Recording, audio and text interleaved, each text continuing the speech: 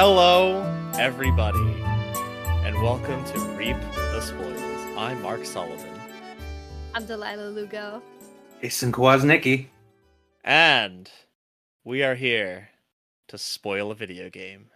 For you, the listeners at home. What game are we talking about today, Delilah?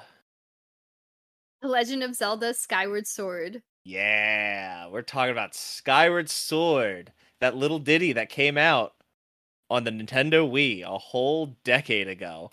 Reap the Spoils is a spoiler cast. We take a game, we play it, we spoil it. If you haven't played the game we're talking about, I really suggest you don't listen to this episode until you go play the game. Go play the game, then come back, listen to this episode. Skyward Sword just recently came to that hot new Christmas toy all the kids are asking for, the Nintendo Switch. So you can go to your local GameStop, Best Buy, Amazon, what have you, and pick up a copy of Skyward Sword HD. This is proof that we are not Sony ponies, as the boys have been saying in the yard. Yeah, this is how, like that guy Mark Sullivan has been saying in the Slack channel. Some rumors out there, some slang been thrown around. He's been saying, and we're here to quell those rumors. Yeah. Mark's been in that Slack channel going, yo, we gotta fucking play anything but a Sony game, anything but a PlayStation game. How about that Skyward Sword? I hear that's a cool new video game. Yeah, this is our first Nintendo episode, so this will be interesting. We're gonna get all the I'm hip. All the new Nintendo fans coming into our mentions being like, you didn't talk about this in Skyward Sword. Yeah, apologies if we miss anything, but yeah, we're going to talk about Skyward Sword. If you haven't played Skyward Sword, don't listen to this episode until you played Skyward Sword, then listen to the episode. You've been warned. We're going to spoil the shit out of Skyward Sword. So that being said, are we ready for a history lesson? A brief history lesson, mind you, on Skyward Sword. Before you tell that, are you wearing a green hat because of Link? Yeah. He may or may not have put it on specifically. I was sitting here. Related. I was sitting here talking to Jason, and I had my blue beanie on. Because I have a lot of beanies. I had my blue beanie on, and the last episode we put out, the last official episode was Psychonauts, and I had Raz's goggles because I'm just that kind of person. A dork. Thank you. And I had those on. And I was hey! In Mark's defense, he said I don't got anything, and I said, to be fair, I have a shirt from the 25th anniversary orchestra, which was the year the game came out. But you didn't go put that on. But I didn't go put it on. Yes, to be fair to Mark. I just kept on my Led Zeppelin shirt. I was sitting here thinking, like, all right, I don't have anything really Zelda related that I could wear. Oh, wait a second. I might have something. It's not really anything, but it's something. And I ran and grabbed my green beanie. So yes, thank you. Thank you for noticing, Delilah. For the audio listeners out there that aren't watching this on video, I'm sorry. You just had to listen to like 2 whole minutes of us talk about my fucking beanie. Are we ready for an important element of the show? It is. I do wear a beanie every time we record because I don't know. I like to sweat apparently. Are we ready for a brief history lesson? Yeah. Go ahead. All right. So development on The Legend of Zelda Skyward Sword began in 2006. Another game came out in 2006 that was called The Legend of Zelda Twilight Princess, which was a launch title for the Wii. And also came to the GameCube, the Nintendo GameCube. But after the release of that, they started developing Skyward Sword.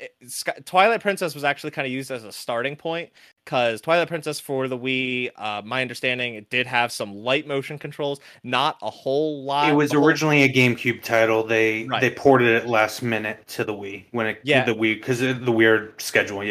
Yeah, and getting a hot new Zelda, not the first time they've done this, getting a hot new Zelda as a launch title for a console, that could help with the sales of that hot new console. Twilight Princess was fucking rocking. Yeah, and I find this so fucking funny, that quick anecdote or story about the development of Twilight Princess. I didn't find this out until very recently.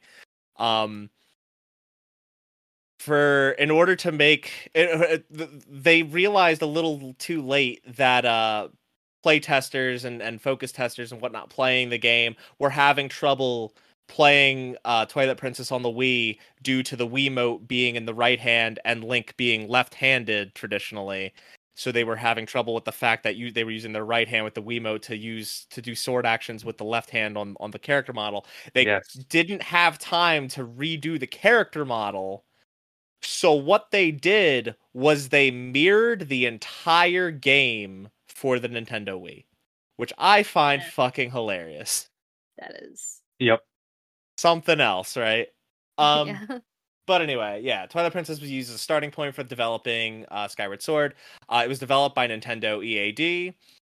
Assistance was provided by Monolith Soft, the Kyoto branch of Monolith Soft, which was just, I don't know when they joined in. 2006 was just prior to Nintendo acquiring Monolith Soft, the developer largely popular for the Xenoblade series. Previously, they also made Xenosaga. But Xenoblade Chronicle series is their pretty much their bread and butter. But they've also done support duties for other video games. Skyward Sword was one of those games that they supported development for. It was originally supposed to have envisioned to have a 3-year development cycle, which kind of expounded into 5 years. And Miyamoto is on the record of saying that the game, for a Nintendo game, had a very high budget for what it's worth. Yeah, that's the game was released in North America on November 20th, 2011 for the Nintendo Wii exclusively. It later has now, almost a decade later, come out for the Nintendo Switch on July 16th, 2021. What's that? Oh, a little over 2 months ago we got this video game. Sorry, 1 month ago. So yeah, that's the end of the brief history lesson. I don't really have much else to share. Nice. Otherwise, the whole episode is just a history lesson. We don't want that. We No. don't want that. We're No. not in history class. We're not here for just regurgitation of the past. But yeah, that's are we ready to just dive right into the game? Where are we starting, Mark? Where are we starting? Let's start with my boy Demise, because I got a lot to say about Demise. Okay, let's start with Demise. Yeah, Demise, he sucks. There was like nothing. So the villain of the game is supposedly Girahim, right? Because he's the one that's like kind of heckling Link throughout the entire game, taunting him. You have to fight him twice in two different dungeons. And he's trying to resurrect his master, Demise. And he achieves that at the very end of the game. He captures Zelda and is using her, who is the reincarnation of the goddess Helia. He captures Zelda and is using her to resurrect Demise, who has been sealed away. And Demise comes out, and we kind of are meant to put together that Demise is... By the way, I should probably put this up front. Skyward Sword is my 4th Zelda game ever. I am by no means fluent in Zelda. I think... Are you ranking them 3D or 2D or all together? Like, I've only played 4 Zelda games. I've played Ocarina of Time, Majora's Mask. I thought you meant it was your 4th ranked. Oh, okay. No. I'm saying it's my 4th ever that I've played. I've only played Ocarina, Majora's Mask, Wind Waker, and now Skyward Sword. So I am by no means fluent in Zelda. I think out of the 3 of us, the most fluent is Jason. Unless Delilah has secretly played like every Zelda game and I didn't know. Nope.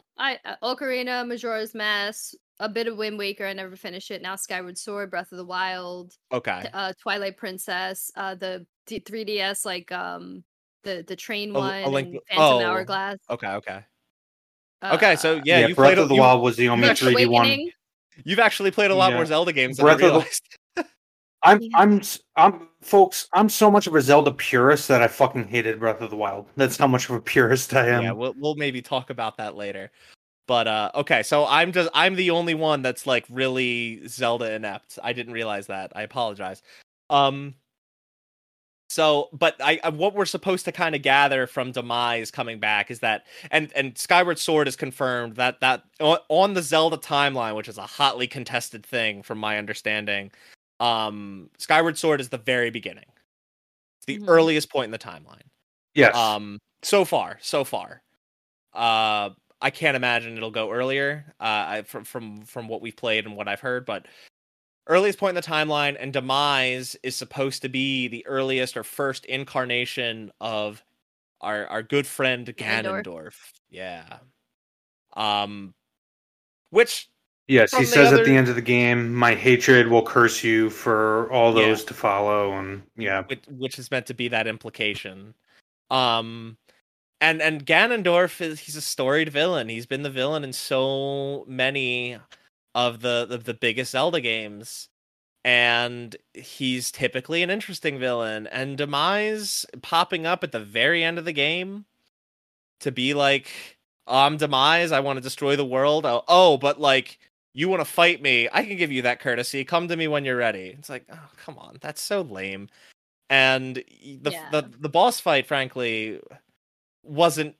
It was a little tricky to get at first, but once you get the pattern, it's over super quick. It was a pretty disappointing final boss. Overall, pretty disappointing villain, if you ask me, for the fact that it's the first incarnation of Ganondorf. What did you guys think? I thought he looked cool. I thought the fight, like, aesthetically looked good, like the battleground. But when you had to, when I get into motion controls, I'll talk about it more. But like when you had to do the Skyward Strike on it, I was just annoyed. I was like, what? I was like, it's not even like doing it in time. Like, if I didn't have it like in the correct like increment of air, you know. But otherwise he looked cool. He was just basic. I knew he was Ganondorf, and had I not known that, maybe it would have been cooler. But it was pretty obvious. Like, that he's most other Zelda games are able to do a cool Ganondorf battle followed by an awesome Ganon hulking beast. And again, like Delilah said, we'll talk about it when we come to motion controls. But motion controls very much limited what this game was able to do with adversaries, keeping them restricted to mostly humanoids and the odd like circular shape that somehow moved around, whether it was via vine or air or whatever. I think this game could have done more than it did. It had the option, it had the ability, and it just didn't really follow through on that. We can talk about that more when we do talk about motion controls and how they function in the game. But I think what I'll say for now about that is the game prioritized the wrong things for motion controls and the wrong mechanics overall. I think when utilizing that as an idea, I would agree. Like you're suggesting they focus on combat over puzzles where it should have been puzzles over combat, and yes, but more so puzzles during combat. They could have done a lot more. There were very few boss fights or fights in general, I felt, that used the other things in your arsenal to do anything, right? Like I guess we can jump ahead really quick. My favorite boss fight was Galactos, the one that you fight in the Ancient Cistern. And that was my favorite. Yeah, because it was so cool. Like, you have to use the whip to dismember it, and then you have to grab one of its swords and attack it with it. Like, a clever use of a tool like that in a boss fight. The game needed more of that. And the other boss fights kind of were too easy to figure out because they didn't really use a whole lot of your arsenal. And when they did, and this is a problem with a lot of Zeldas in general, at least ones that I've played, I feel like Zelda games and Zelda dungeons need to stop just having you use only the tool that you find in that dungeon.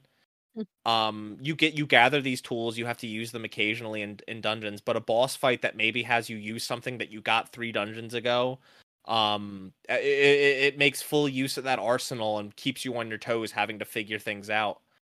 I feel like the game just in general doesn't have a whole lot of that.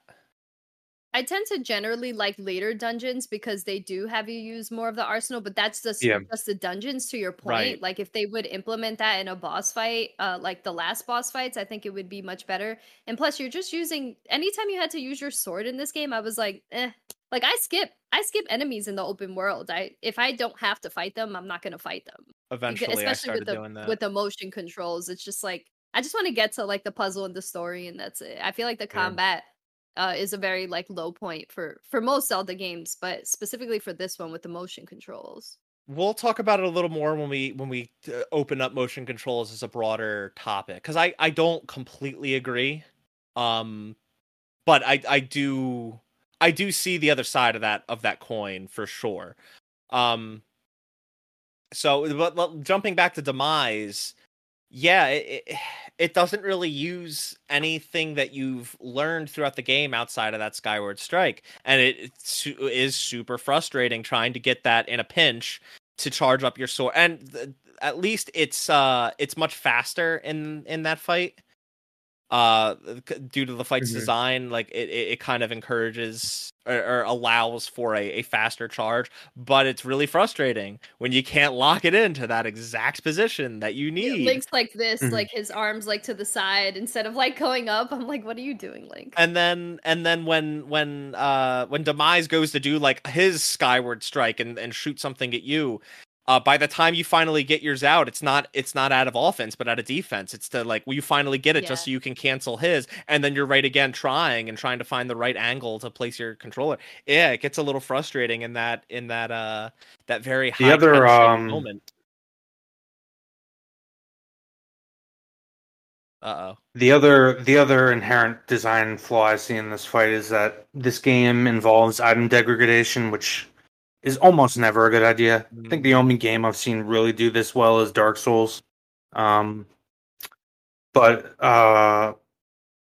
you also don't get the Master Shield as a natural course of progression. Hylian Shield. You have to get it outside of progression. The Hylian Shield. The Hylian Shield. Hylian Shield, sorry. Why do you have to fight every goddamn boss again just to get the shield? You don't have to do that in other Zelda games, okay? I think because at the time... So essentially, all I was going to say about Demise was that if you don't have a shield that is either unbreakable or is very hard to break, and the shield breaks, you have to start the boss fight again. There's no way, because you have to be able to deflect his attack. Yeah. And I think the idea, to your credit, Delilah and Jason, really, to your credit, like, yeah, getting the Hylian Shield is a super convoluted method. It sucks. It doesn't really make any sense. And I think that the reasoning it's not just like something that you get naturally is because like the end of the game, after you beat Demise and Zelda decides she's going to stay down on the surface and Link stays with her, and the implication is that they build the Kingdom of Hyrule together. The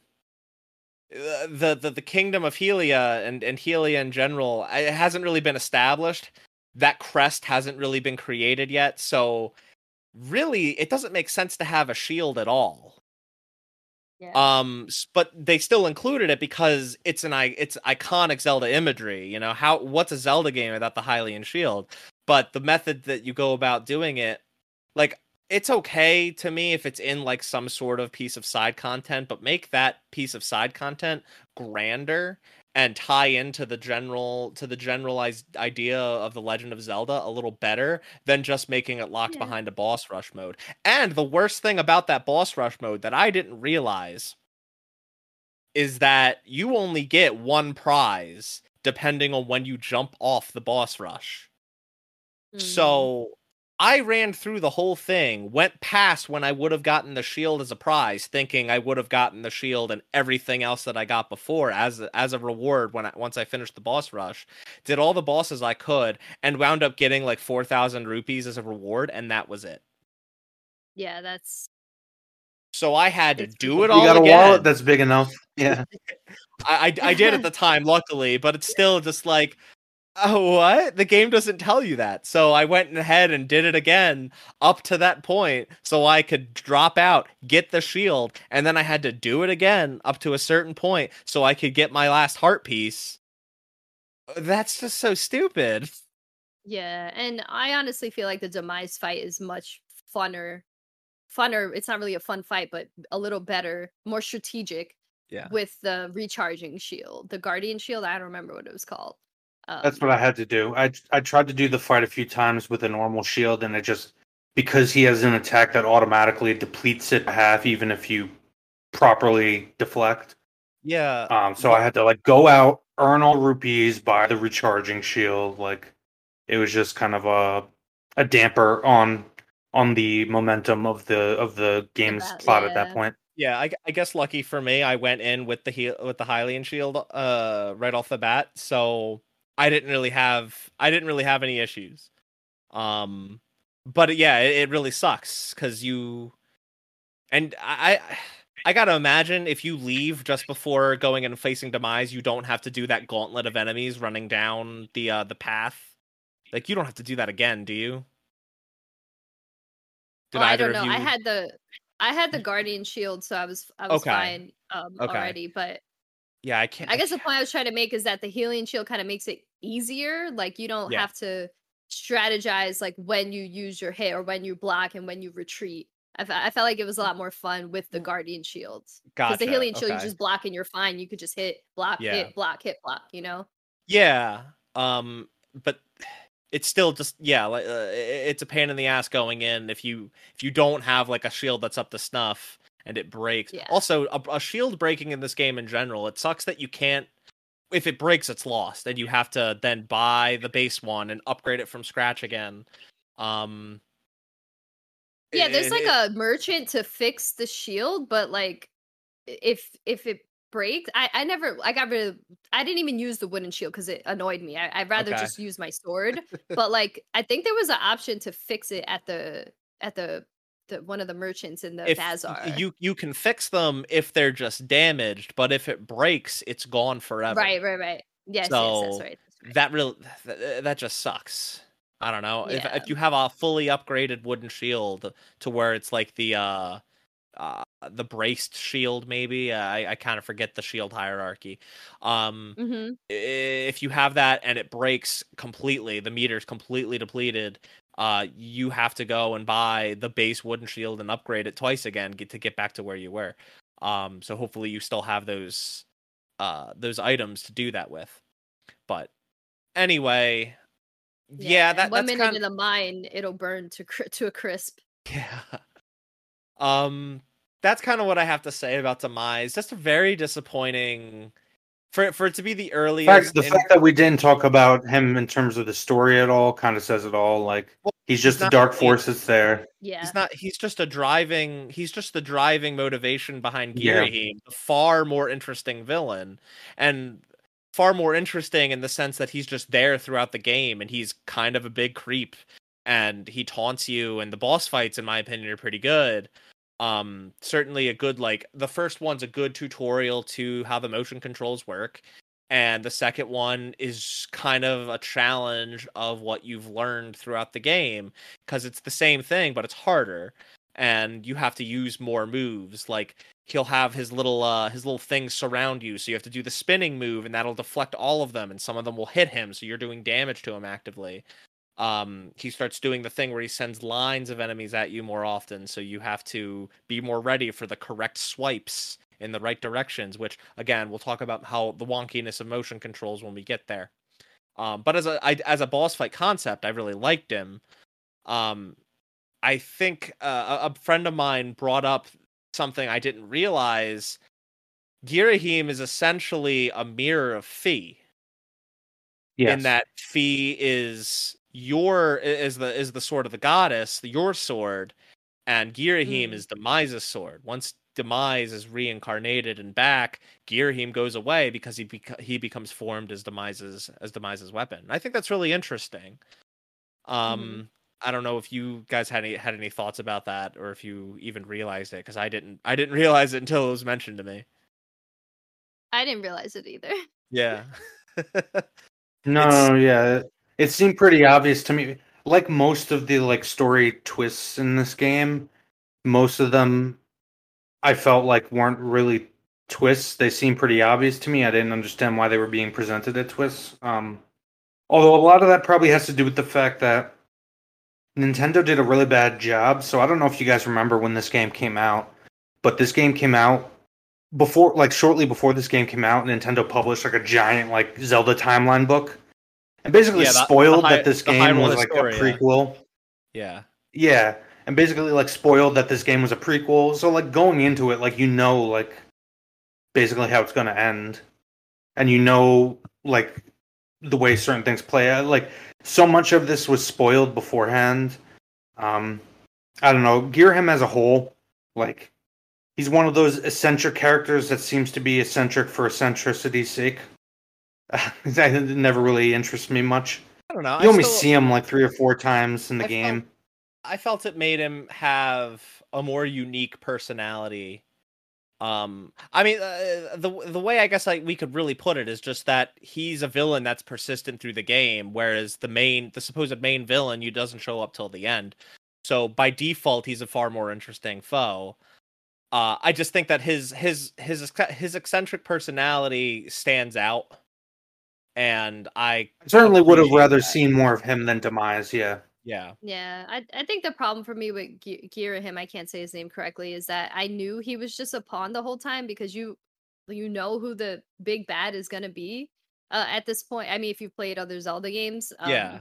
I was like, at what point is he just gonna be obsolete? And like, although like fighting him was cool at times, I felt like, yeah, I agree with Jason. He was a little eccentric just for eccentricity's It's sake. not like in why is he licking me? Stop licking me. It's yeah.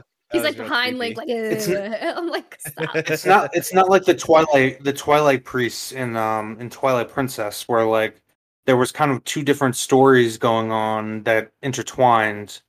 If you guys remember that story, we don't have to delve into that, but where there seems to be another villain, and then you find out later, no, Ganondorf is here. But that other villain actually had something going on that involved the actual Twilight Princess Midna. It was just much more well fleshed out. Mm-hmm. So I guess talking about story twists, I guess it wasn't a very surprising twist for you that Zelda is the reincarnation of Hylia. No, I thought it was obvious. Okay. Yeah, same that was obvious. With Impa. Yeah. Oh, go ahead. No. Go ahead, Delilah. Who's going? Delilah's gone. Delilah's gone. Delilah, yeah. Go ahead. You're outvoted. I thought her being the goddess was obvious. But Impa was a little more of a surprise for me. Like, I mean, I should have. After I found out, I was like, huh? I was like, wait, why didn't I know that? With Impa, I thought that was, again, like not even obvious. I didn't realize that was supposed to be a twist until the end of the game. I was like, didn't you guys all realize from the tattoo on her face that it was the same fucking person? And by the way, the other reason... I thought it was like the Sheikah. Yeah. The Sheikahs just have that. Yeah, but it's always Impa. It's always Impa that has that specific tattoo. Well, okay. Again, but, I am very Zelda inept. It was a surprise. Like I picked it up like when you leave Impa in the past. Once you're going back into the present she stands the same spot. Well, right before going back to present day, I was like, oh. The old lady is Impa. And then you find that out right as soon as you go back through the portal. And I'm like, yup. Called it. Figured it out. Aha. But I wasn't expecting the old woman to be anyone specific until Impa decided to stay in the past. Then it made sense. Yeah. Another thing, just to add on to the Zelda thing, is so the main theme of this game, in my opinion, the only good piece of music that came out of it, the Lullaby of the Goddesses, which is the main theme that Zelda plays on the harp at the beginning. Another reason why the Hylia thing is so obvious is because the Goddess's Lullaby is just Zelda's lullaby played, or the song of the goddess is just Zelda's lullaby played backwards. I don't think that's as obvious as you're making it out to be, though, because it's while it's the same notes backwards, it's not the same rhythm. So I didn't pick up on that until I listened to both of them back to back and realized, oh yeah, that's really cool, that's really smart, but like that's not something you necessarily pick up on unless you see the notes written out. Say hello to Jason's dog on video, by the way. Oh yeah.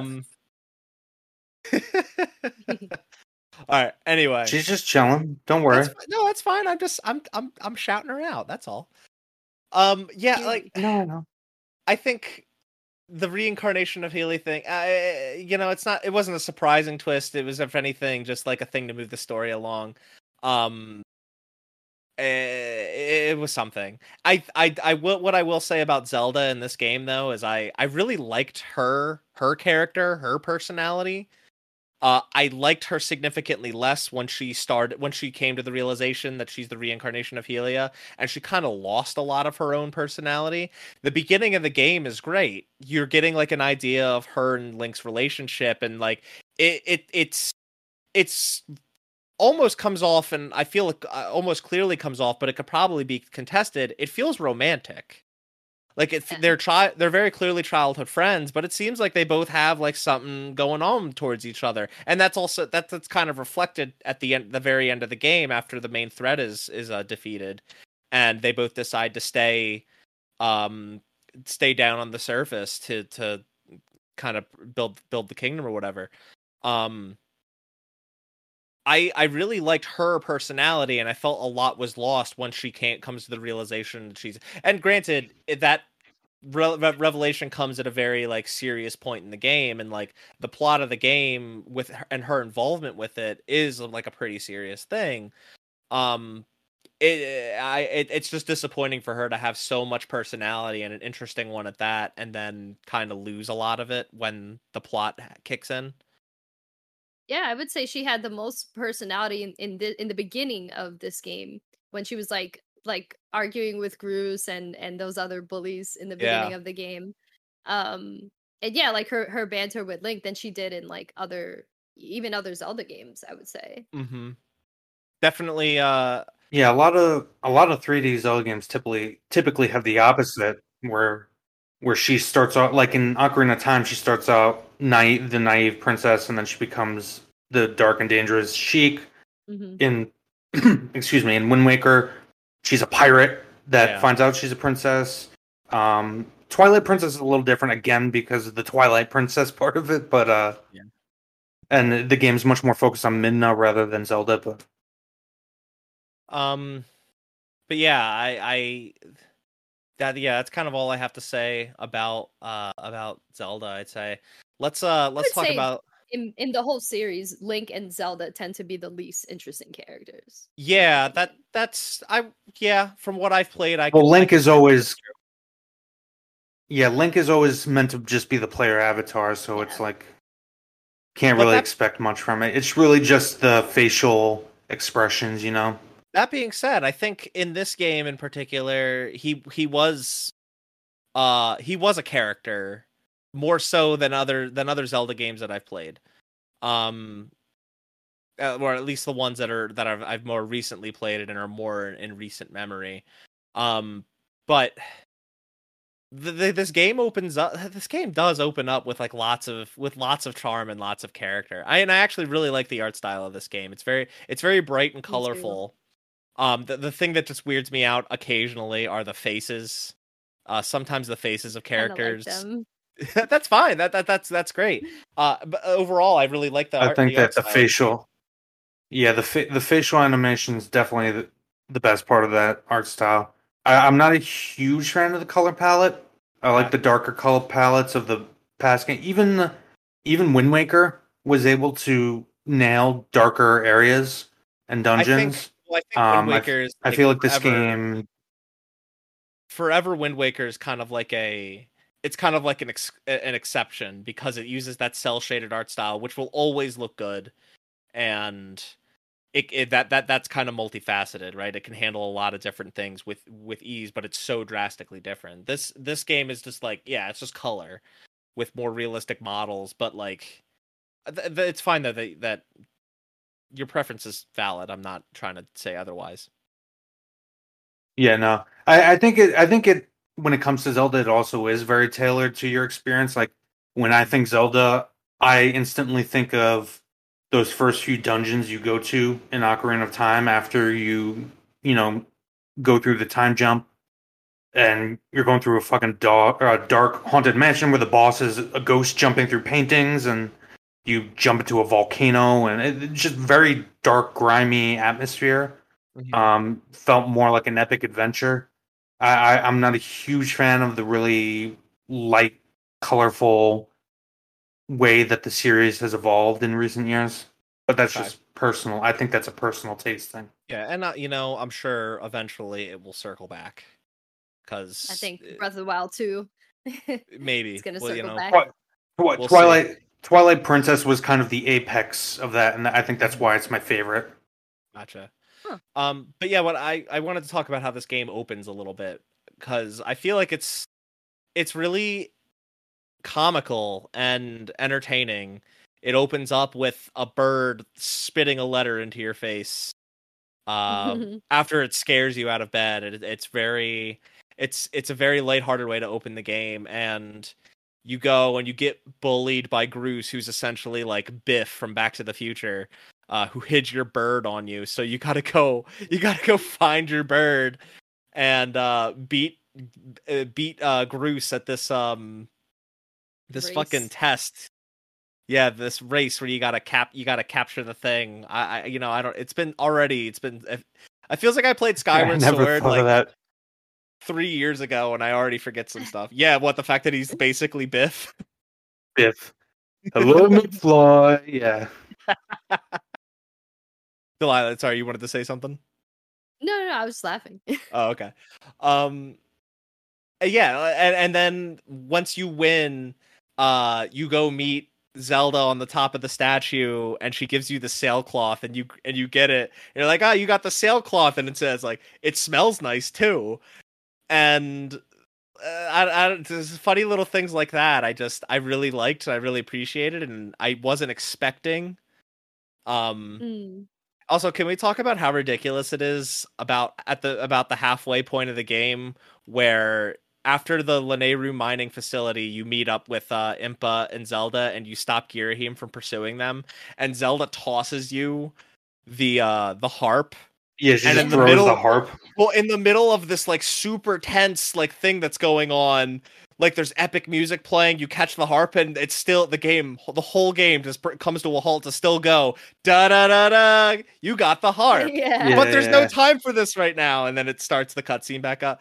Just fucking ridiculous. I actually like stuff like that. Yeah, it reminds you that you're playing a game.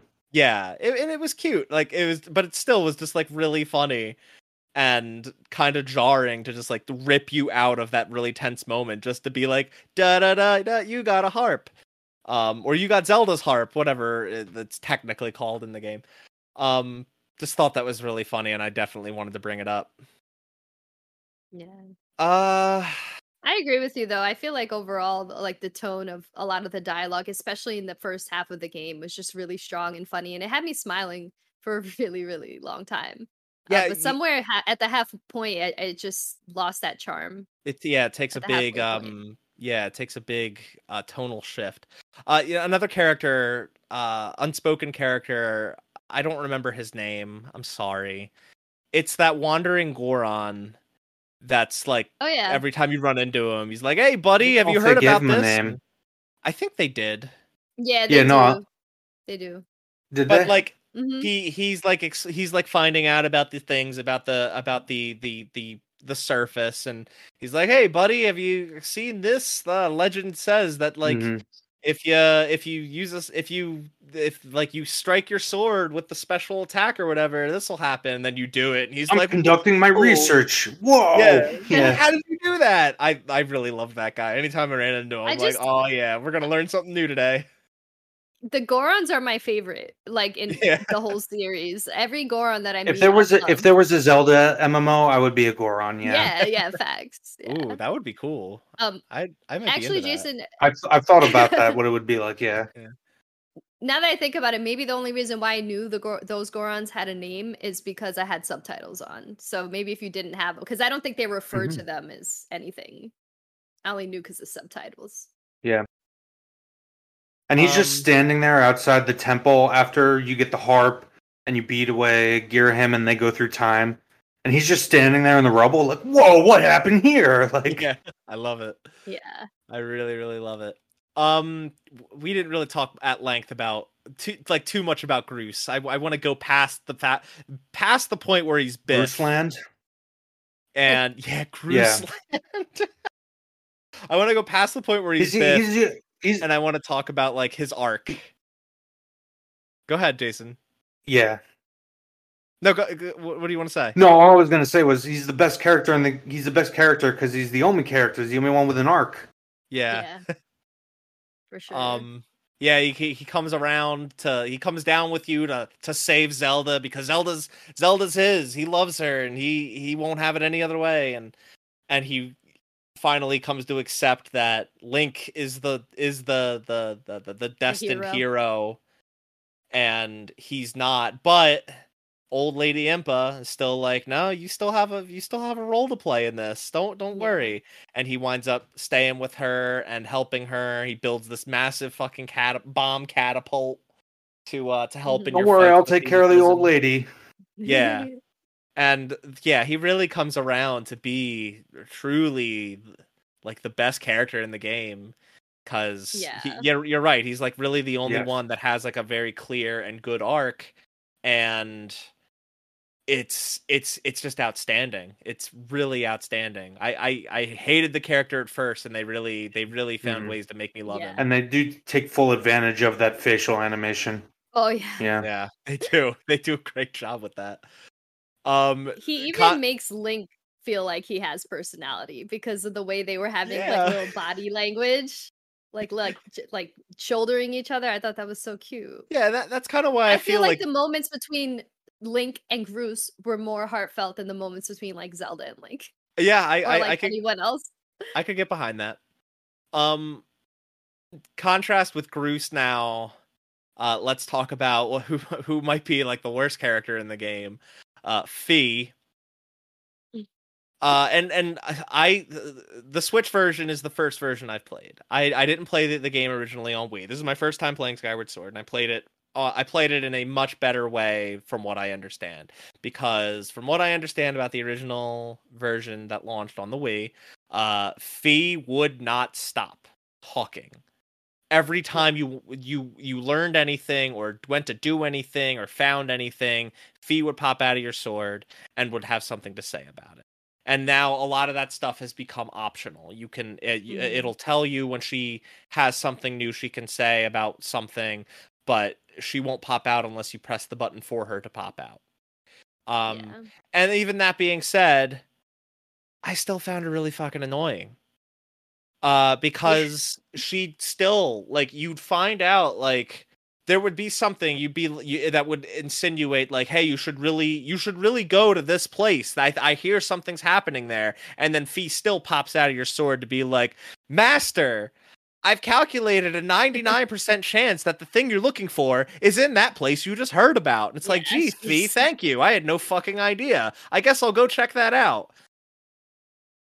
She's obsessed with percentages, and her stupid dances are stupid. Which is so weird. Like, yeah, like Fi just had like no personality. Her personality was that of a computer until you start learning getting the Sacred Flames and learning the pieces of the song.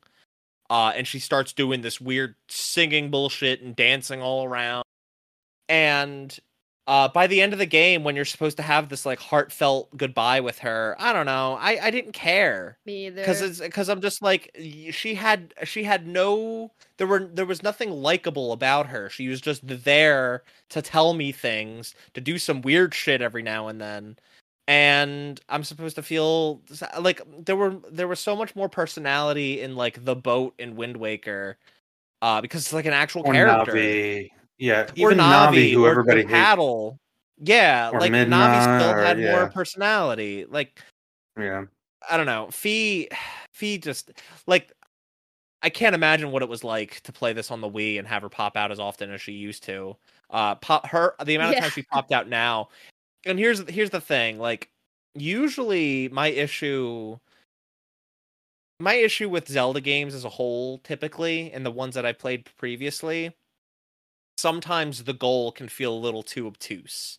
Like, you don't necessarily know where you have to go, and you really have to just like run around trying to figure it out, maybe talk to people and whatnot. And I usually don't like that because it takes away too much of my time to them. Sure, it feels like you're on a grand adventure and you kind of have to figure out where to go next all on your own.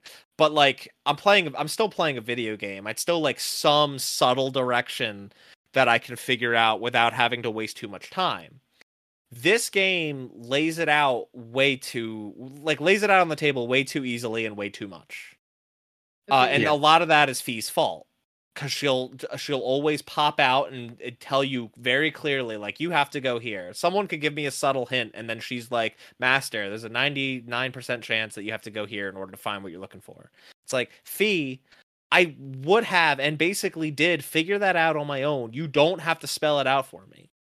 I can go there. I can do it myself.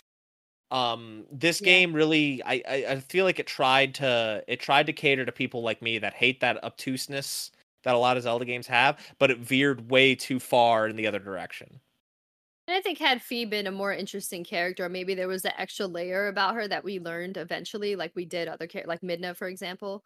Then I think maybe it would have been better. But yeah, the voice that they gave to her was just very robotic and made it hard to connect with her. Yeah, it sounded like, I don't know how lost this reference will be on some people. It sounded like it almost sounded like someone stuck in like the Black Lodge in Twin Peaks, where they kind of talk very fragmented and almost in reverse. It's just not, I don't know. She was not an interesting character, and it was really disappointing because like the other Zelda games I've played, I've had interesting companions, and Fee just wasn't interesting at all. Like, she was more dull and uninteresting than she was ever annoying, and that bothers me more. Yeah. Like, if she pops out because she has an interesting way of talking or an interesting thing to say, but she pops out really often, like, I can make my peace with that as long as what she's saying is entertaining or interesting in any fucking way. But it wasn't. It was never that way. It was always something annoying and very, very stoic and calculated, and I just did not like that as a character for her as a character. Yeah. I don't think anybody did. Yeah. Is there any other story beats you guys want to discuss before I think we talked about pretty much everything there needs to be talked about in terms of story. Yeah. So we can just. I mean, let's be real.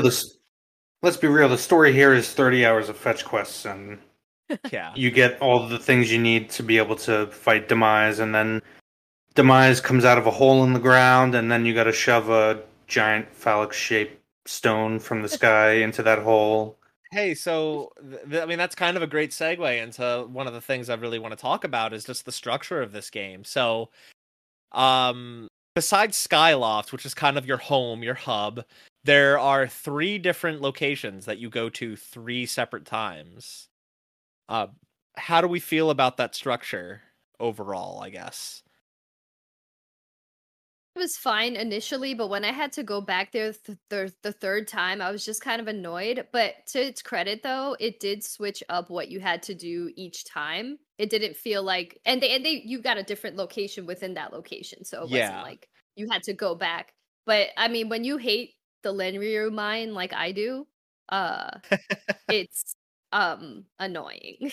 See, ironically, that was my least favorite level too, but in terms of like the one time I actually enjoyed going back to a place, it was specifically the time traveling pirate ship thing in the Lanryu Desert. And that boss, that was my favorite boss because it reminded me of like old school epic 3D Zelda bosses. The Tentalis was your favorite boss? Yeah. Yeah. Oh. I really liked that boss fight, but the motion controls ruined it for me because of how long it took the Skyward Sword strike to work. That was my least favorite boss fight, guys. I hated that boss.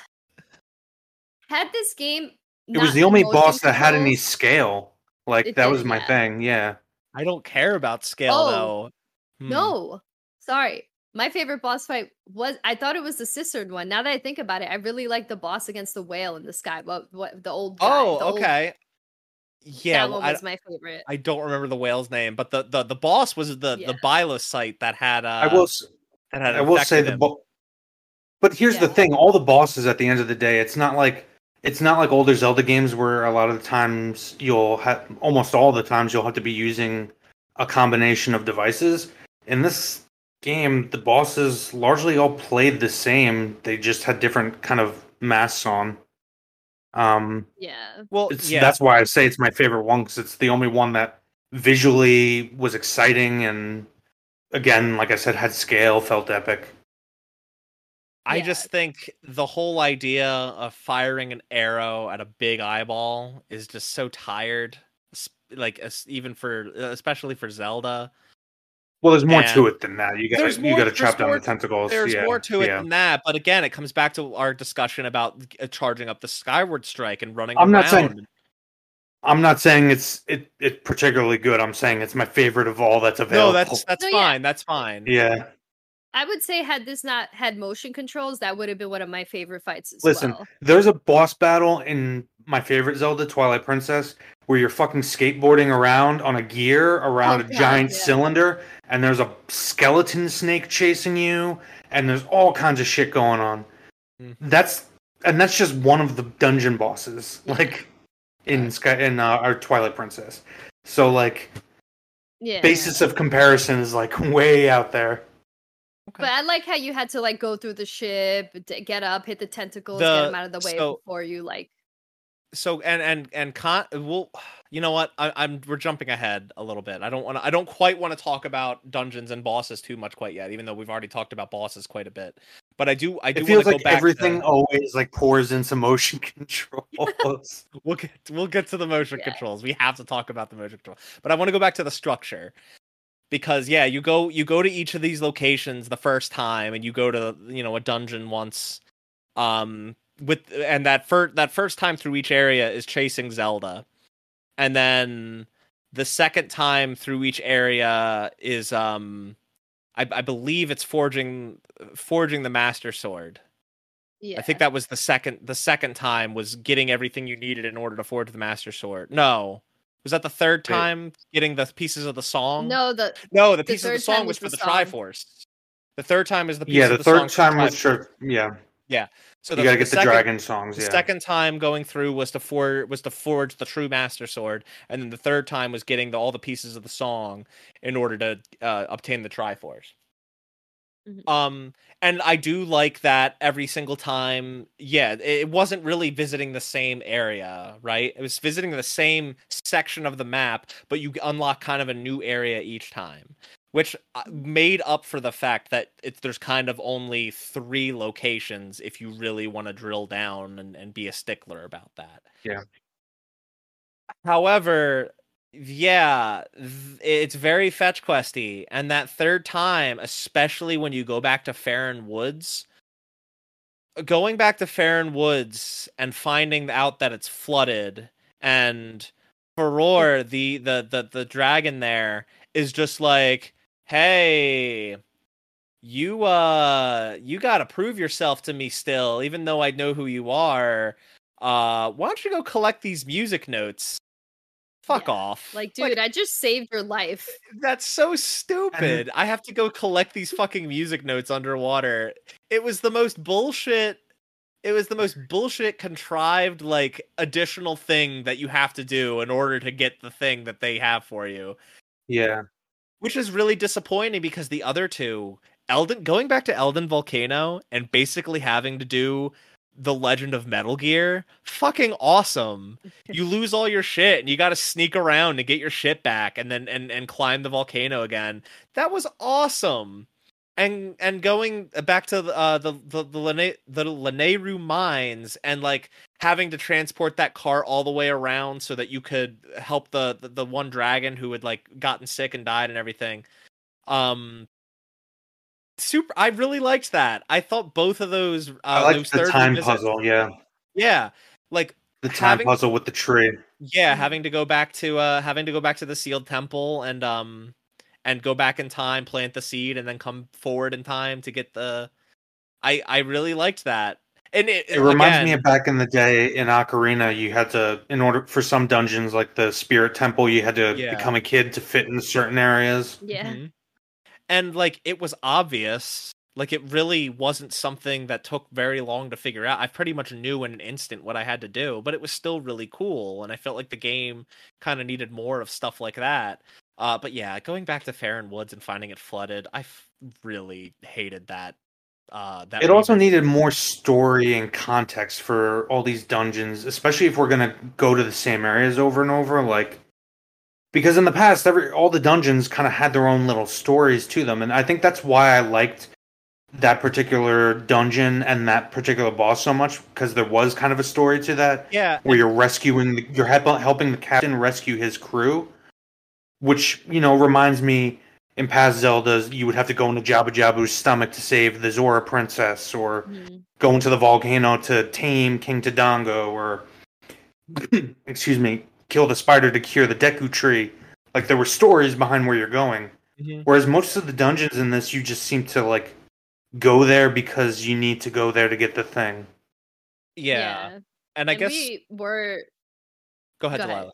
No. I was just saying we were introduced to like those mole dudes, but all it was like, oh, like I can't find my brother or my friend or whatever, like go find him for me, and then you find him and they give you like different items, but it didn't feel as like the scale didn't feel as impactful with those characters, finding those characters, as it did for like the Zoras or the Gorons or whatever. And that might be just because they're not as like iconic in terms of other Zelda races, I guess. But hey, at least all of those mole characters had like way more personality than Fi ever did. I guess this since we keep talking about them and keep going back to them, we can talk about dungeons real quick. Delilah, what was your favorite dungeon? I think the Ancient Cistern. Okay. Yeah, I think. Wait, yeah, is that the water one with the sword guy. Yeah, and okay. And Jason, yours is the sand ship. Yeah, it's the one after the cistern. Yeah, where you're on the ship. I think it's just called the sand ship. Yeah, it's called the sand ship. Yeah, that's my favorite dungeon too. It's the only dungeon I think I actually got stuck on for a bit, and I wasn't really sure what I had to do to go next a couple times during that dungeon, because you kind of have to go into very specific rooms and realize that there's a grate above you where you can shoot the time crystal. And you kind of have to shift time in unexpected places while you're in unexpected places in order to get through it. And it's the only dungeon that I really got stuck in, and that's kind of what I wanted more from this game, was having to think. It also had shortcuts that if you activated them too early, you might cut yourself off. I really loved that dungeon. That dungeon was super cool. It was really creative and unexpected, and yeah, it had the cool mid-boss fight with the captain where you duel him and you have to push him off the bat. Yeah, it was really, really cool.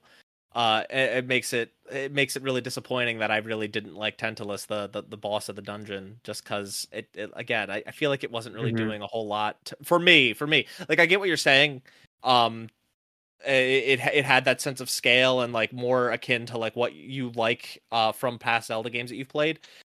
For me, it was just it felt like checking off a box, right? Like, we have to have a big boss that has a big eye that you shoot arrows at.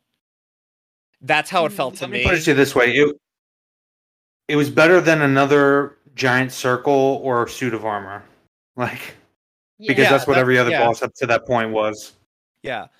And yeah, I really liked Koloktos, the enemy with the 6 arms and the 6 swords, because I felt like it had a really clever, he was cool. It had a really clever use of a tool that you got in the dungeon, and I think it had like a different sense of scale from like There was also use of the environment. Yeah, you could hide behind the pillars and stuff. Yeah, and him breaking them would give you hearts, so you could replenish your health. but it was a different sense of scale in that, like, he's a big guy. He's not like huge, but he's a big guy. But you kind of bring him down to size, and then you take his weapon and use it against him. And his weapons, his swords are big or as big as you. So it's like you really feel it when you take a swing, and like you see Link lumbering to swing that sword. Like it feels really powerful. When you get to that point in the fight, I really liked that boss fight. Yeah, and I felt that like boss fight was sick. Yeah.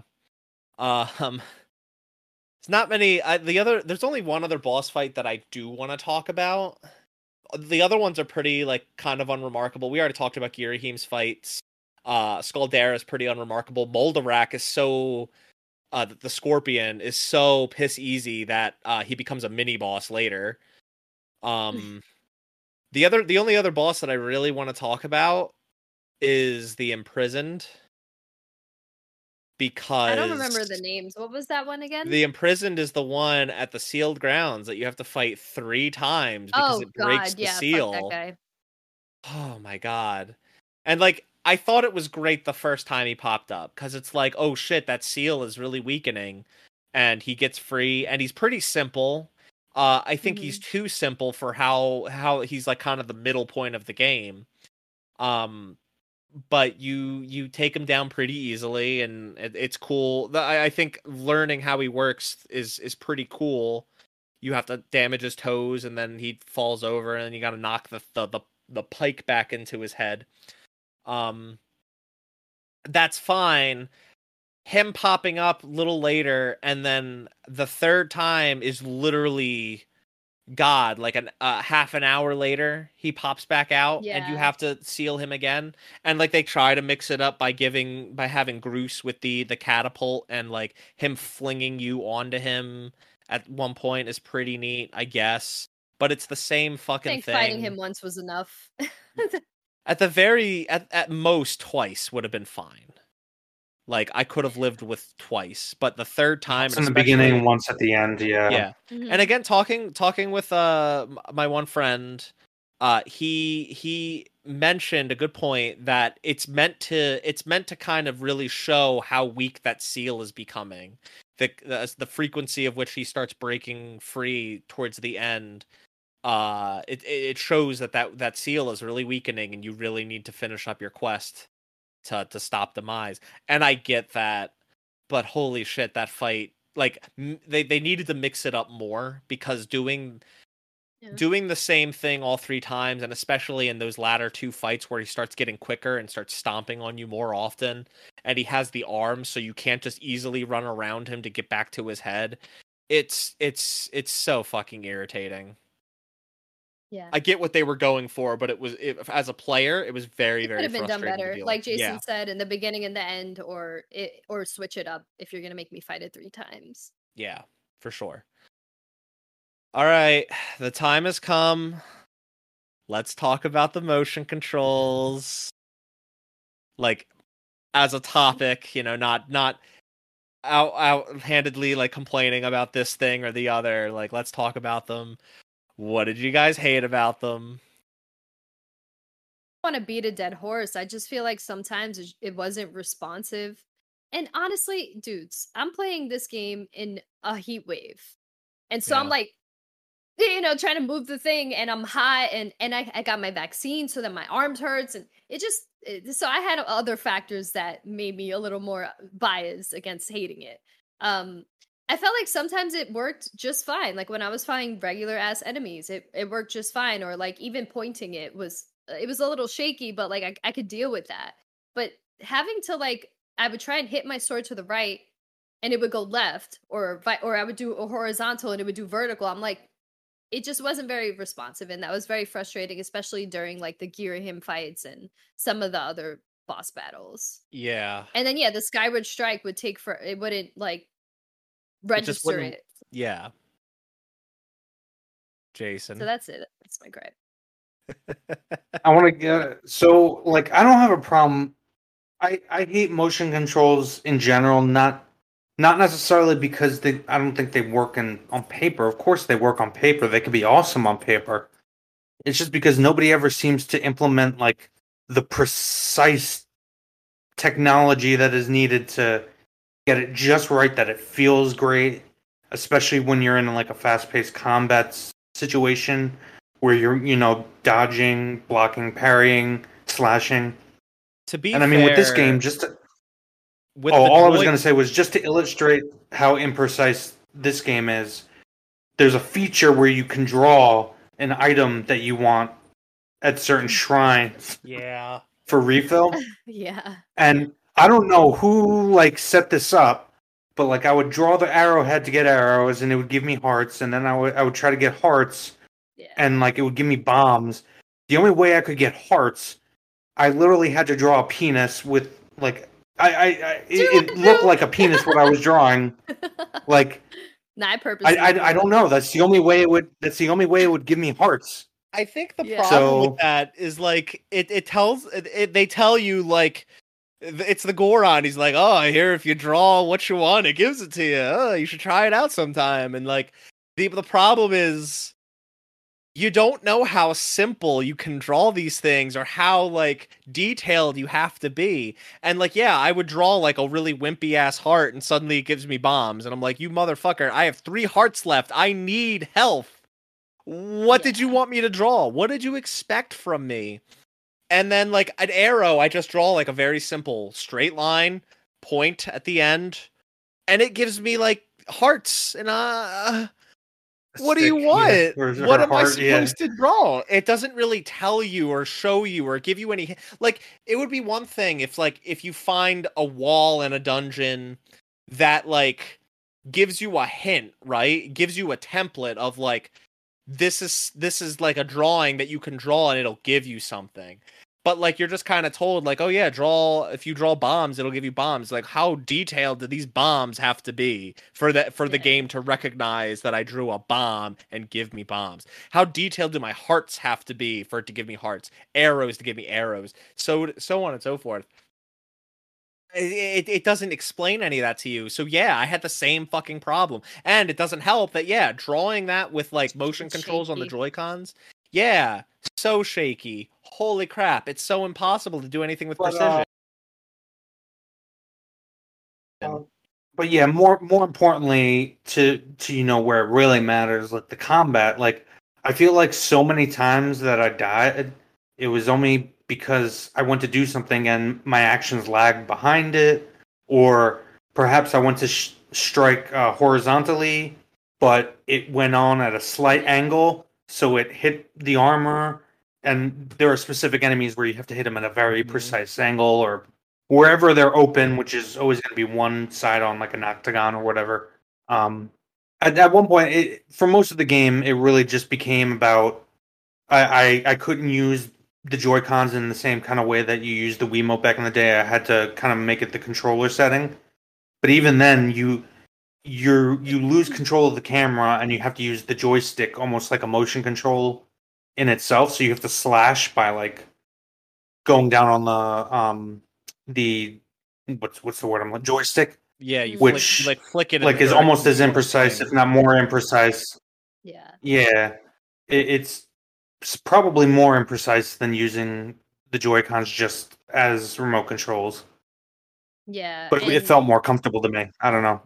Every creative element in this game, including the drawing of the wall for a heart or a bomb, is just ruined by the motion controls, I feel. And every cool boss fight, I think, it takes away from it with the motion controls. And I got so frustrated at one point that I was like, I'm just going to use my Pro Controller. And to move my camera, I had to literally hold down one of the triggers to move my camera. I was like, okay, this is worse. It was like the Z button back in the N64 days with Zelda Ocarina of Time. You didn't have control over your camera. And to be fair, the whole game is built around this idea, these motion controls. The whole when they moved to a controller layout, they couldn't drop the precision swinging of the swords because the whole game is built around that. The enemies are balanced around it. And even though a lot of the most basic enemies you can get by just flinging your arm violently and seeing what happens. You can do that and it works. I eventually started doing it because I realized it was a more effective strategy than watching for where their sword placement was. Yep. But that being said, they couldn't drop that from the game. They had to make it work, and it's good that they made it work with a button configuration.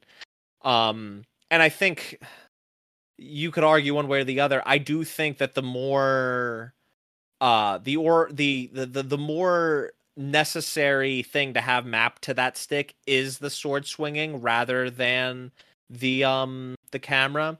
I think it would have been nice to have an option of what's the default function? Is it the camera or the sword? And what's the function that will happen when you press and hold down that button that it'll switch to? I think having that as like an accessibility option would have been welcome for people like Delilah that went in trying to move their camera and wasn't expecting to have to hold down a button every time they had to do it. I mean, if I had to play the whole game like that, yeah, that'd be super jarring. That all being said, it throws you back to 1996, like yeah, really. Like literally. Yeah. That being said, I really liked the motion controls in this game. I thought for the most part they were pretty intuitive. I think the bigger issue, more than the motion controls, is just down to the technology that you're using to bring them into the game. The Joy-Con aren't perfect. They have had many issues since the Switch came out. Drift is a massive issue. Delilah, you and I, we both bought these. Yeah. I played the entire game using these. They had a pretty, I don't know about you, I don't know what your experience was, they had a pretty frequent disconnect issue where I'd start playing the game and like half an hour later. For people not watching, what were you holding up? Oh, it was, thank you. It was the special like Legend of Zelda Skyward Sword HD Joy-Con, the blue Hylian and the purple Master Sword one that they put out for the game. I got those. They're very nice, but I thought, I was hoping it wasn't just me, but I listening to another podcast and seeing online people talking about it. A lot of people had this issue where they would just randomly disconnect. Like maybe half an hour into using them, and that happened to me quite a bit. They would just randomly disconnect on me, and I was having lots of problems. I was having lots of issues with there's an archery challenge that you can do on Skyloft, where the one guy, I forget his name, and he was one of the better side characters too. He would toss like pumpkins and gourds up in the air, and you had to shoot them in the air with your arrows. And the more consecutive ones you got, the more points you got, and you could eventually get a heart piece. My aim would start drifting uncontrollably, and you even pressing the reset button on the gyro, it wouldn't always be consistent, and it would still be, my aim would still be drifting. I was having so many problems trying to aim when I had to aim, with the arrows and like certain other things. It was such a pain in the ass. But in spite of that, I still really liked the motion controls, and I liked the ideas that the game brought to the table. I just felt that a lot of them could have been better executed. Like I said before, I think a lot of the boss fights could have made more use of the tools at your disposal. But yeah, like Koloktos was such a clever use, but it would have been cooler if it also started asking you to like you start using bombs on for some reason, or any other tool that you had beforehand. I wish there was more usage out of the tools in your arsenal, but that's kind of a bigger Zelda issue, in my opinion. A lot of Zelda games and a lot of Zelda bosses kind of boil down to use the tool that you got in the dungeon that you're fighting it, and that's kind of it. Sometimes you don't have to use anything out of the ordinary. It's kind of disappointing. You never have to think when it comes to the boss fights, typically, you know.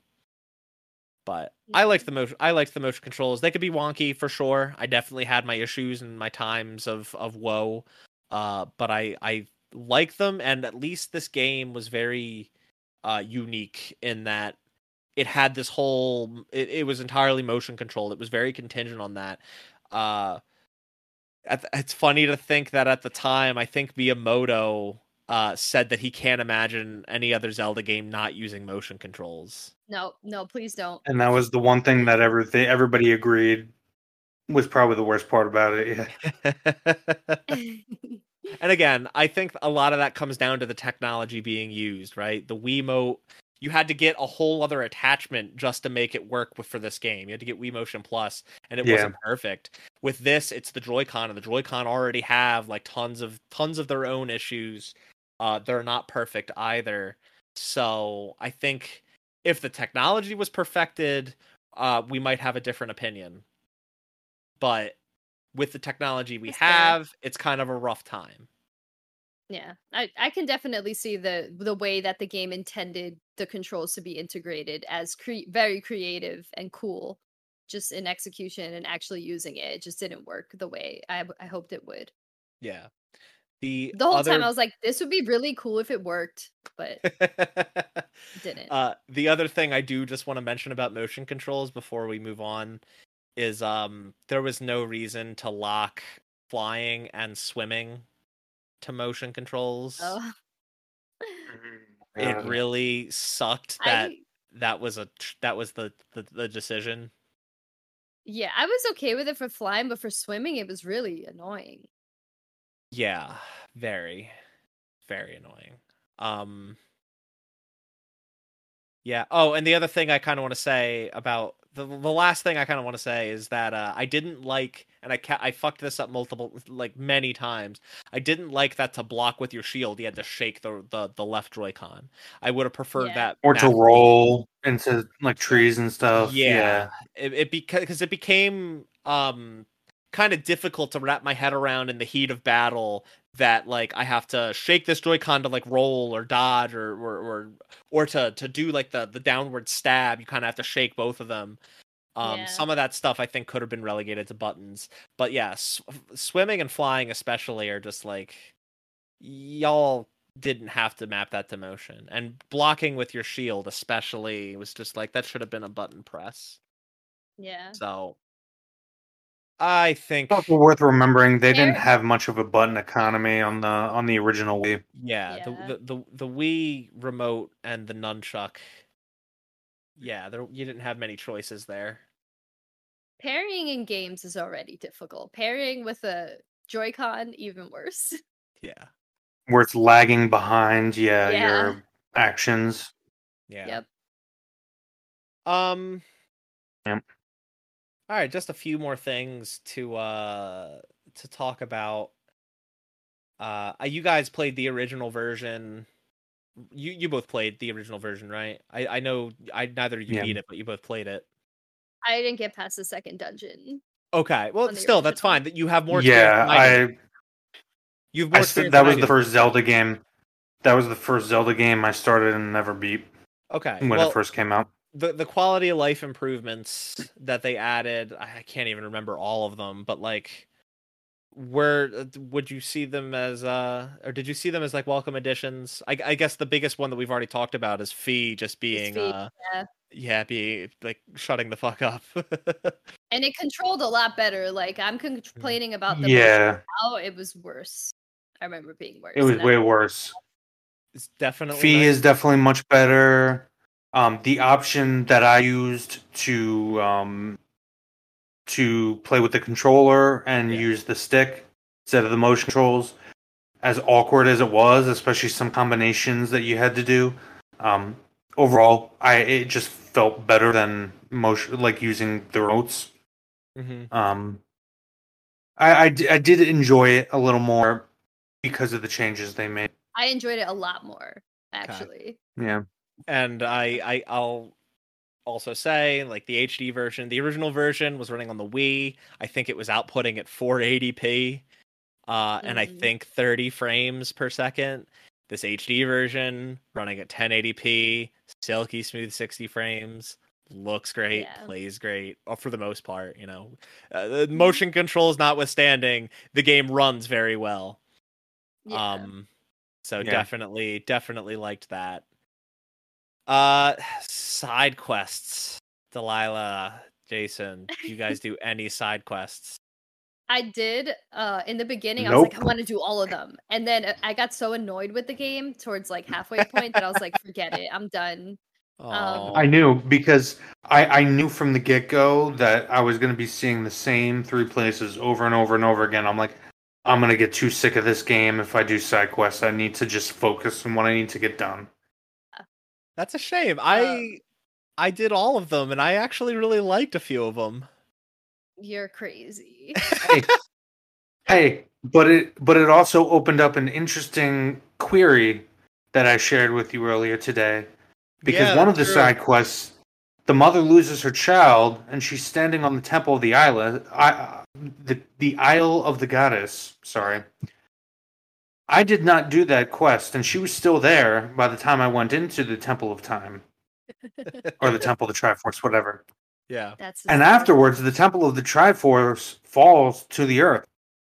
So the query is, you killed her. If she was just standing there looking for her child, upset. And then the island falls. Canonically speaking, did this mother die? In addition to losing her child from having fallen with the Temple of Time. I guess we'll never know. We'll never know. I guess it's my fault for not doing the side quest. Some hero you are. Most of the side quests are fetch questy, which annoyed me, but some of them had some really funny outcomes. Like, I think of one of Groos's bros. I forget everyone's name always. The one with the blue hair.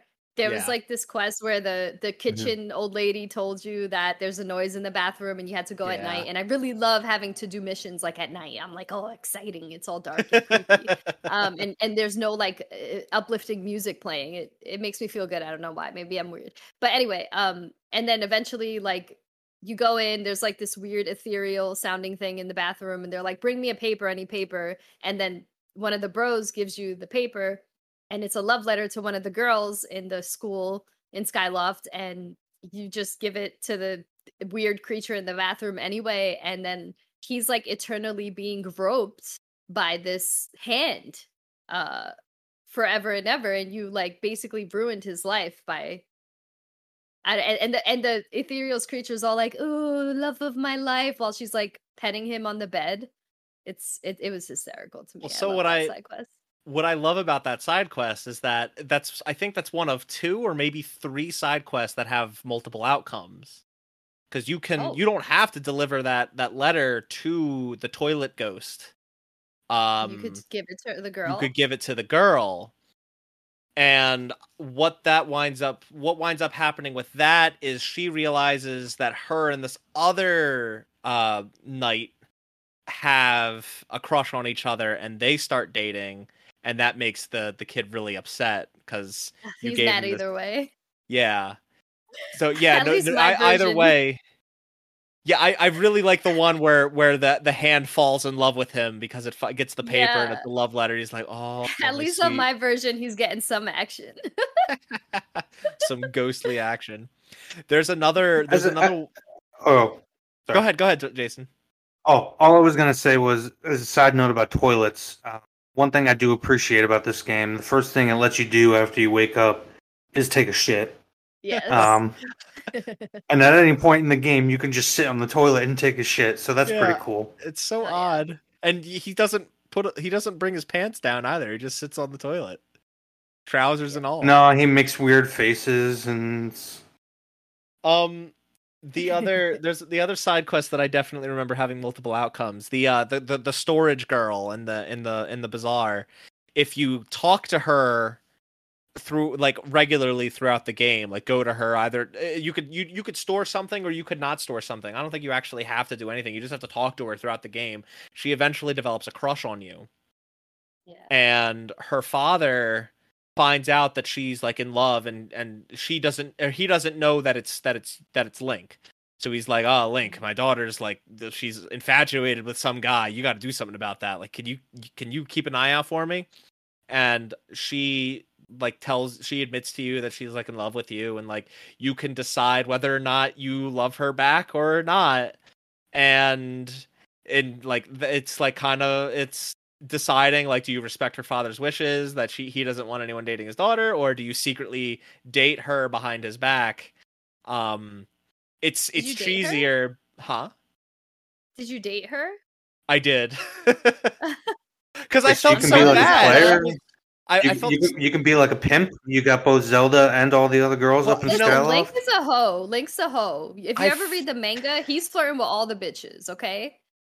I felt Go really ahead. bad because she was like infatuated with me, but I'm truly loyal to Zelda, so I was like, oh god, but I can't turn her down. I Oh, feel so she's bad, so I infatuated with you. You're the warrior of the. Oh shit! I was about to say the warrior of light, the warrior of the Triforce. I was like I have to. I was like, tell you what, I'll date her now, and then once I find Zelda and rekindle that, I'll break up with her. You know.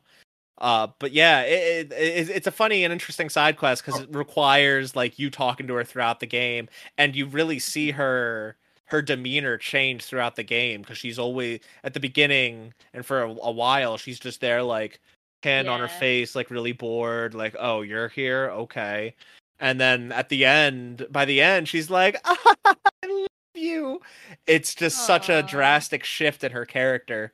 So it's interesting from that regard.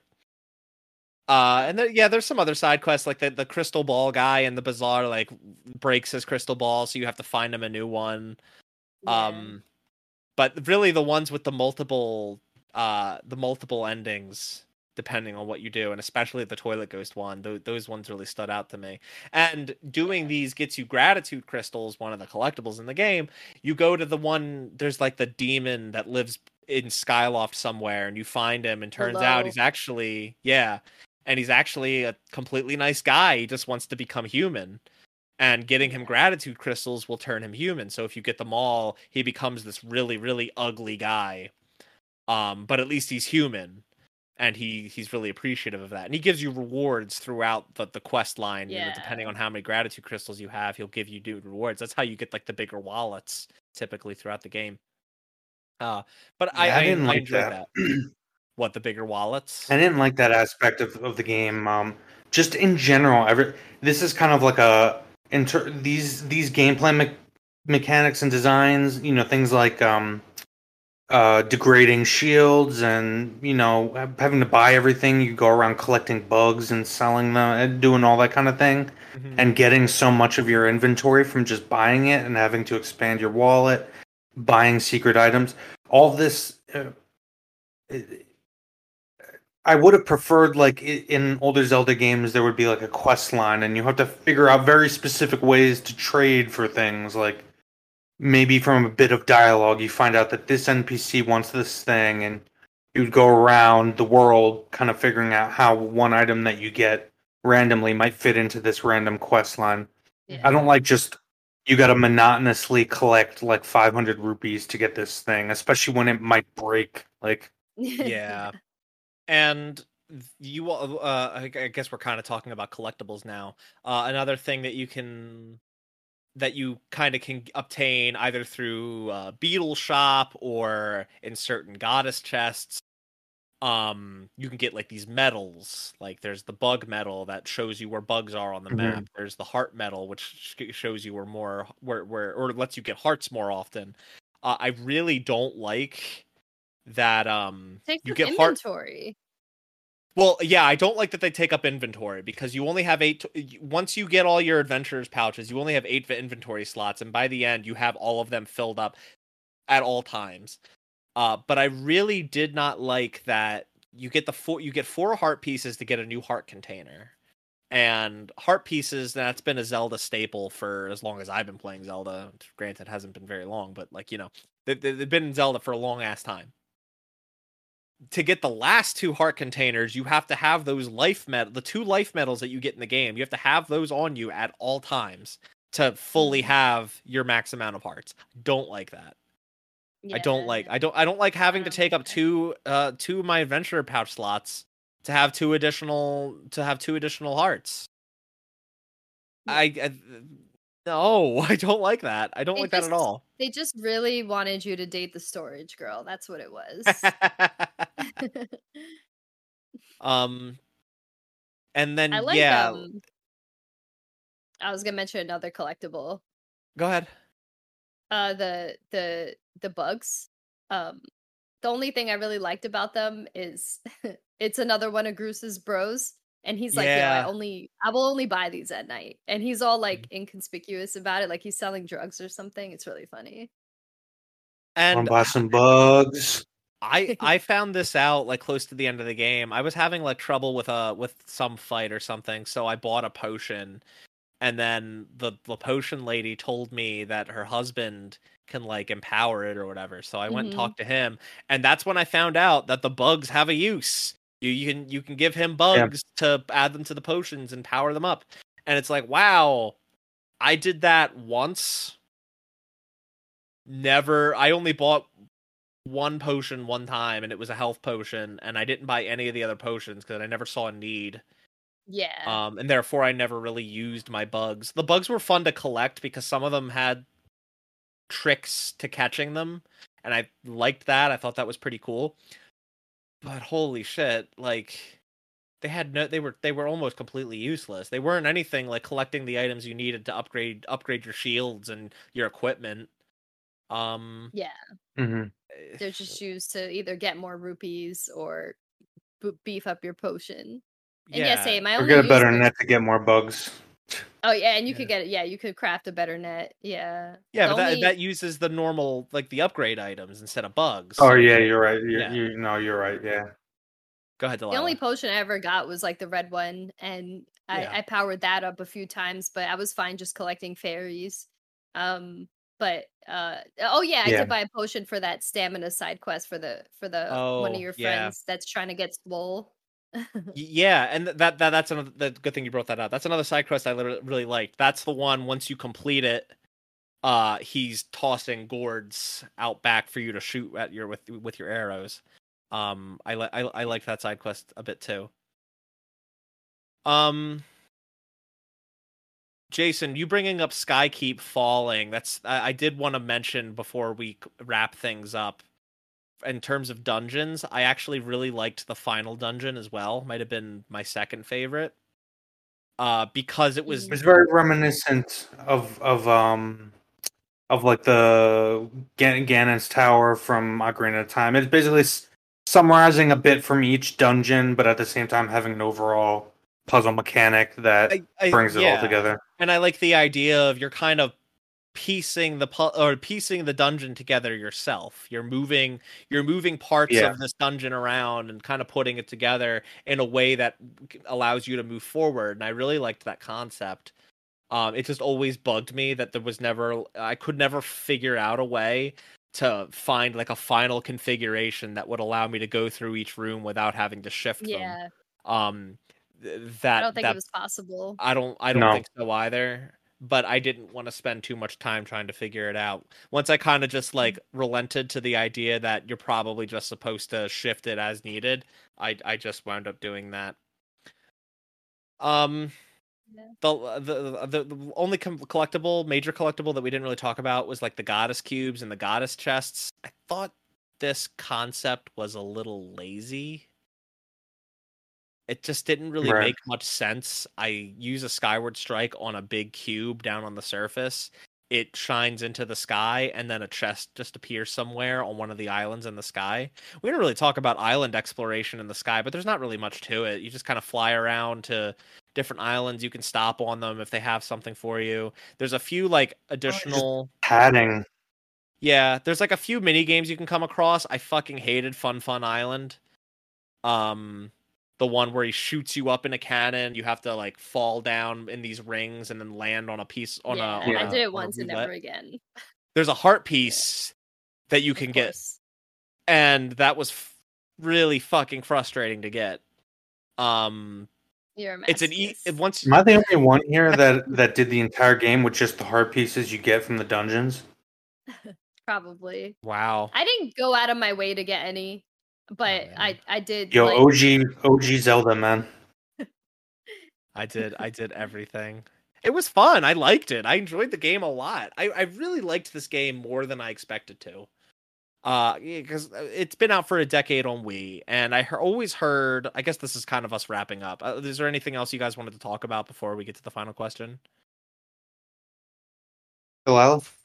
The only comment I was going to make, I've referenced Twilight Princess a few times because it's my favorite.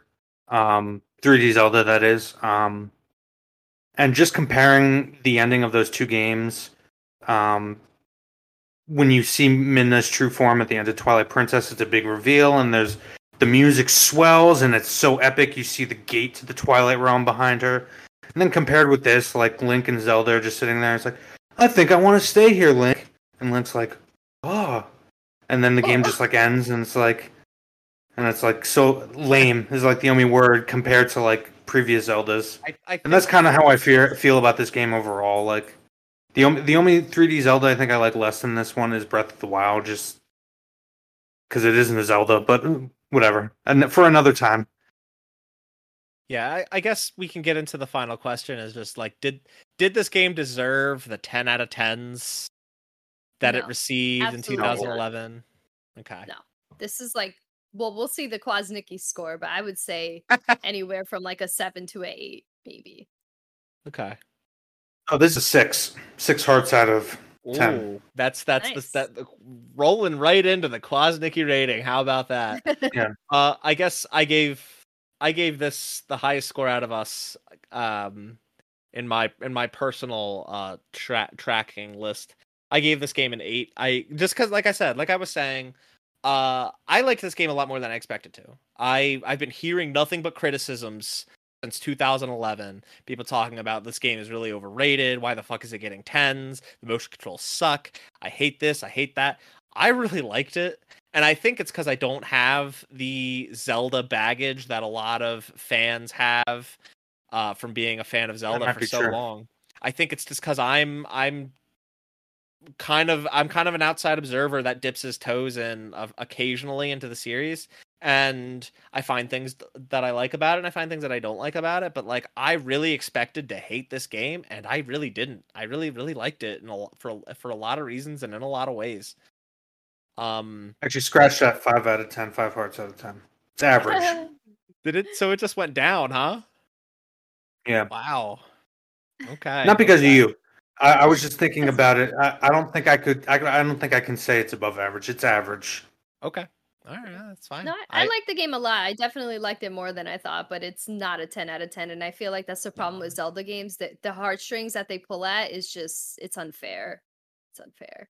Yeah, Zelda games, again, as an outside observer, Zelda games always get lauded with critical acclaim, and then really where you find out whether or not the game is going to make or break it is with the fans. And if the fans don't like it, forget about it. And that's kind of what happened with Skyward Sword, was that this game came out and the reception from fans was not nearly as good. Okay, let's go ahead and wrap this bad boy up. I think we are done talking about The Legend of Zelda Skyward Sword. Yes. Delilah. Sorry, Miyamoto, that was brutal. I'm sorry. Miyamoto-san, we love you. Delilah, what you doing? What you got to plug? Just Twitch streams. I feel like I'm streaming everything now. I don't know. YouTube stuff. It's all like, honestly, I'm just playing whatever's new and hot and doing full playthroughs for Iki Island. Just wrapped up Returnal and for the true ending, and Death's Door because I just adore that game. But other than that, like cool. Twitch, I just stream whatever's new. Yeah. Okay. Go check Delilah out on Twitch at Assassina. Is it _san or _san on Twitch? Underscore. Yeah. Okay. Underscore. Got it. Can't keep it together. For me, I actually have something to plug. I'm excited. Yes. Let's go. So go check out coming up in September. This episode should be out at the very beginning of September. So this month, From Gamers Magazine, the magazine that I kickstarted, and on issue 2, I got to contribute to. I wrote a review in that magazine for Scarlet Nexus, a video game that came out in June. I think it came out in June. I played it months ago at this point, but it feels like years. I wrote a review of that game. I really liked it. a lot of the things I didn't like about it, things I really, really liked about it. If you want to check out my review, you can go to, I believe it's fromgamers.net, and you can pre-order yourself a copy, either digital or print, of that magazine, and you can check out my review, as well as all the other wonderful work that all the other contributors are putting towards that issue. So go check it out. That's amazing. Thank you. I'm very... Congratulations to both you guys. Oh, thanks, Jason. You're doing absolutely nothing, right? No, actually, you can find me on the Genova server in North America in Final Fantasy XIV. I'm Sarai Sanjuro, level 73 samurai. Find me hanging out in Hingashi. Did you change your name again? Did you change your name again? No. Oh, no. God. I'm gonna resub. This is the last time, I swear to God. Oh my God. I'm gonna resub again. How much money have you spent on renaming your character? Probably as much as I spent on the last expansion. Incredible. This one's good though. Okay. All right. Yeah, so you can check us both out on the Genova server of Final Fantasy XIV, because I'll be resubbing very soon. Jason and I are both trying to catch up for Endwalker. We're very excited. Okay, you can follow me on Twitter at Nibelheiming. You can follow Delilah on Twitter at Assassina_San. You can follow Jason on Twitter at SolidQuaz, but don't follow him. He doesn't use Twitter whatsoever. You can also follow Dead Cell Media on Twitter at Dead Cell Media. If you liked this episode and watched it on YouTube on video, thank you. You can go ahead and like and subscribe. That would be great. If you tell us what your favorite Skyward Sword dungeon was in the comments. Leave us a comment. Let us know what you like. Let us know what you didn't like. If you listen to this on Apple Podcasts, please rate and review the show. Again, tell us what you like. Tell us what you didn't like. 5 stars preferred. You have no idea how much it helps on those platforms. Personally, for me, especially on Apple Podcast. We're doing video now, but to me, this is a podcast first show. So on podcast networks, it really, really helps if you rate and review the show. If you give us 5 stars, you have no idea how much it means to me. If you review the show, you know how much it means. How much it means to me. Honestly, if you review the show and like I see your name there, I'm gonna shout you out. I'm gonna shout you out on the show and be like, "Yo, so and so, I love you. Thank you. You wrote some wonderful things, and I really appreciate it." Laying down the gauntlet right now. Poll question in the comments. Everybody throw up your favorite Zelda, and everybody who answers the poll gets a shout out. Yeah, everybody. I declare it so. All right, sounds good. I'm all for it. I'm all for it. Next episode, you get a shout out. Speaking of next episode, Jason, what's the next episode that we're officially doing? Ghost of Tsushima. And I don't remember what the expansion name is, but I'm playing it. Yeah, because we already did Ghost of Tsushima, so something came out for that, like a new expansion. That's exciting. I don't remember. I legitimately don't remember off the top of my head what the name of the expansion is. So really, if you own Ghost of Tsushima and you want to go back to it with more content, you can buy the Director's Cut upgrade that gives you access to Iki Island. It's the new section that they added to the game. It's a new island, whole new story. It's not very long. I'll say right now, it's maybe 4 to 5 hours long just for that main story, but it's still a whole new island with a ton to explore and find and do. Overall, I think I've 100%ed it at this point. It took me somewhere around 15 hours to do everything. Really beefy piece of content. If you want to go, if you like that game enough to go and do everything you find. So definitely recommend it. We'll be doing a brief episode on it very soon, so stay tuned for that. And the next main game, because to me that's a DLC, we're doing a small bonus episode for that. As a complement to our Ghost of Tsushima episode. The next main game we'll be doing in time for Spooky Month, October. It's the best. We're doing Silent Hill. I'm very, very excited. And for that, I don't think there's any way to play the first Silent Hill on PC. If you have it, I'm sorry. This game is kind of more of a pain in the ass than usual for you to find and play if you don't have it. If you have a PS3 or a PlayStation Vita, you can buy the PS1 classic of Silent Hill and play it on that platform, or if you want to hunt down a PS1 disc, by all means, get a PS1 disc of it and play it there. If you ask me, you won't regret it. It's a horror classic. It's one of the most brilliant games ever made, and I'm very excited to talk about it. So join us for that. And until next time. And we might have some other spooky surprises. It's all about those views and reviews. Yeah, well, don't worry, because Horror Month does not begin or does not end with Silent Hill. We will do another game shortly after that. So stay tuned, and thanks for listening. Bye-bye.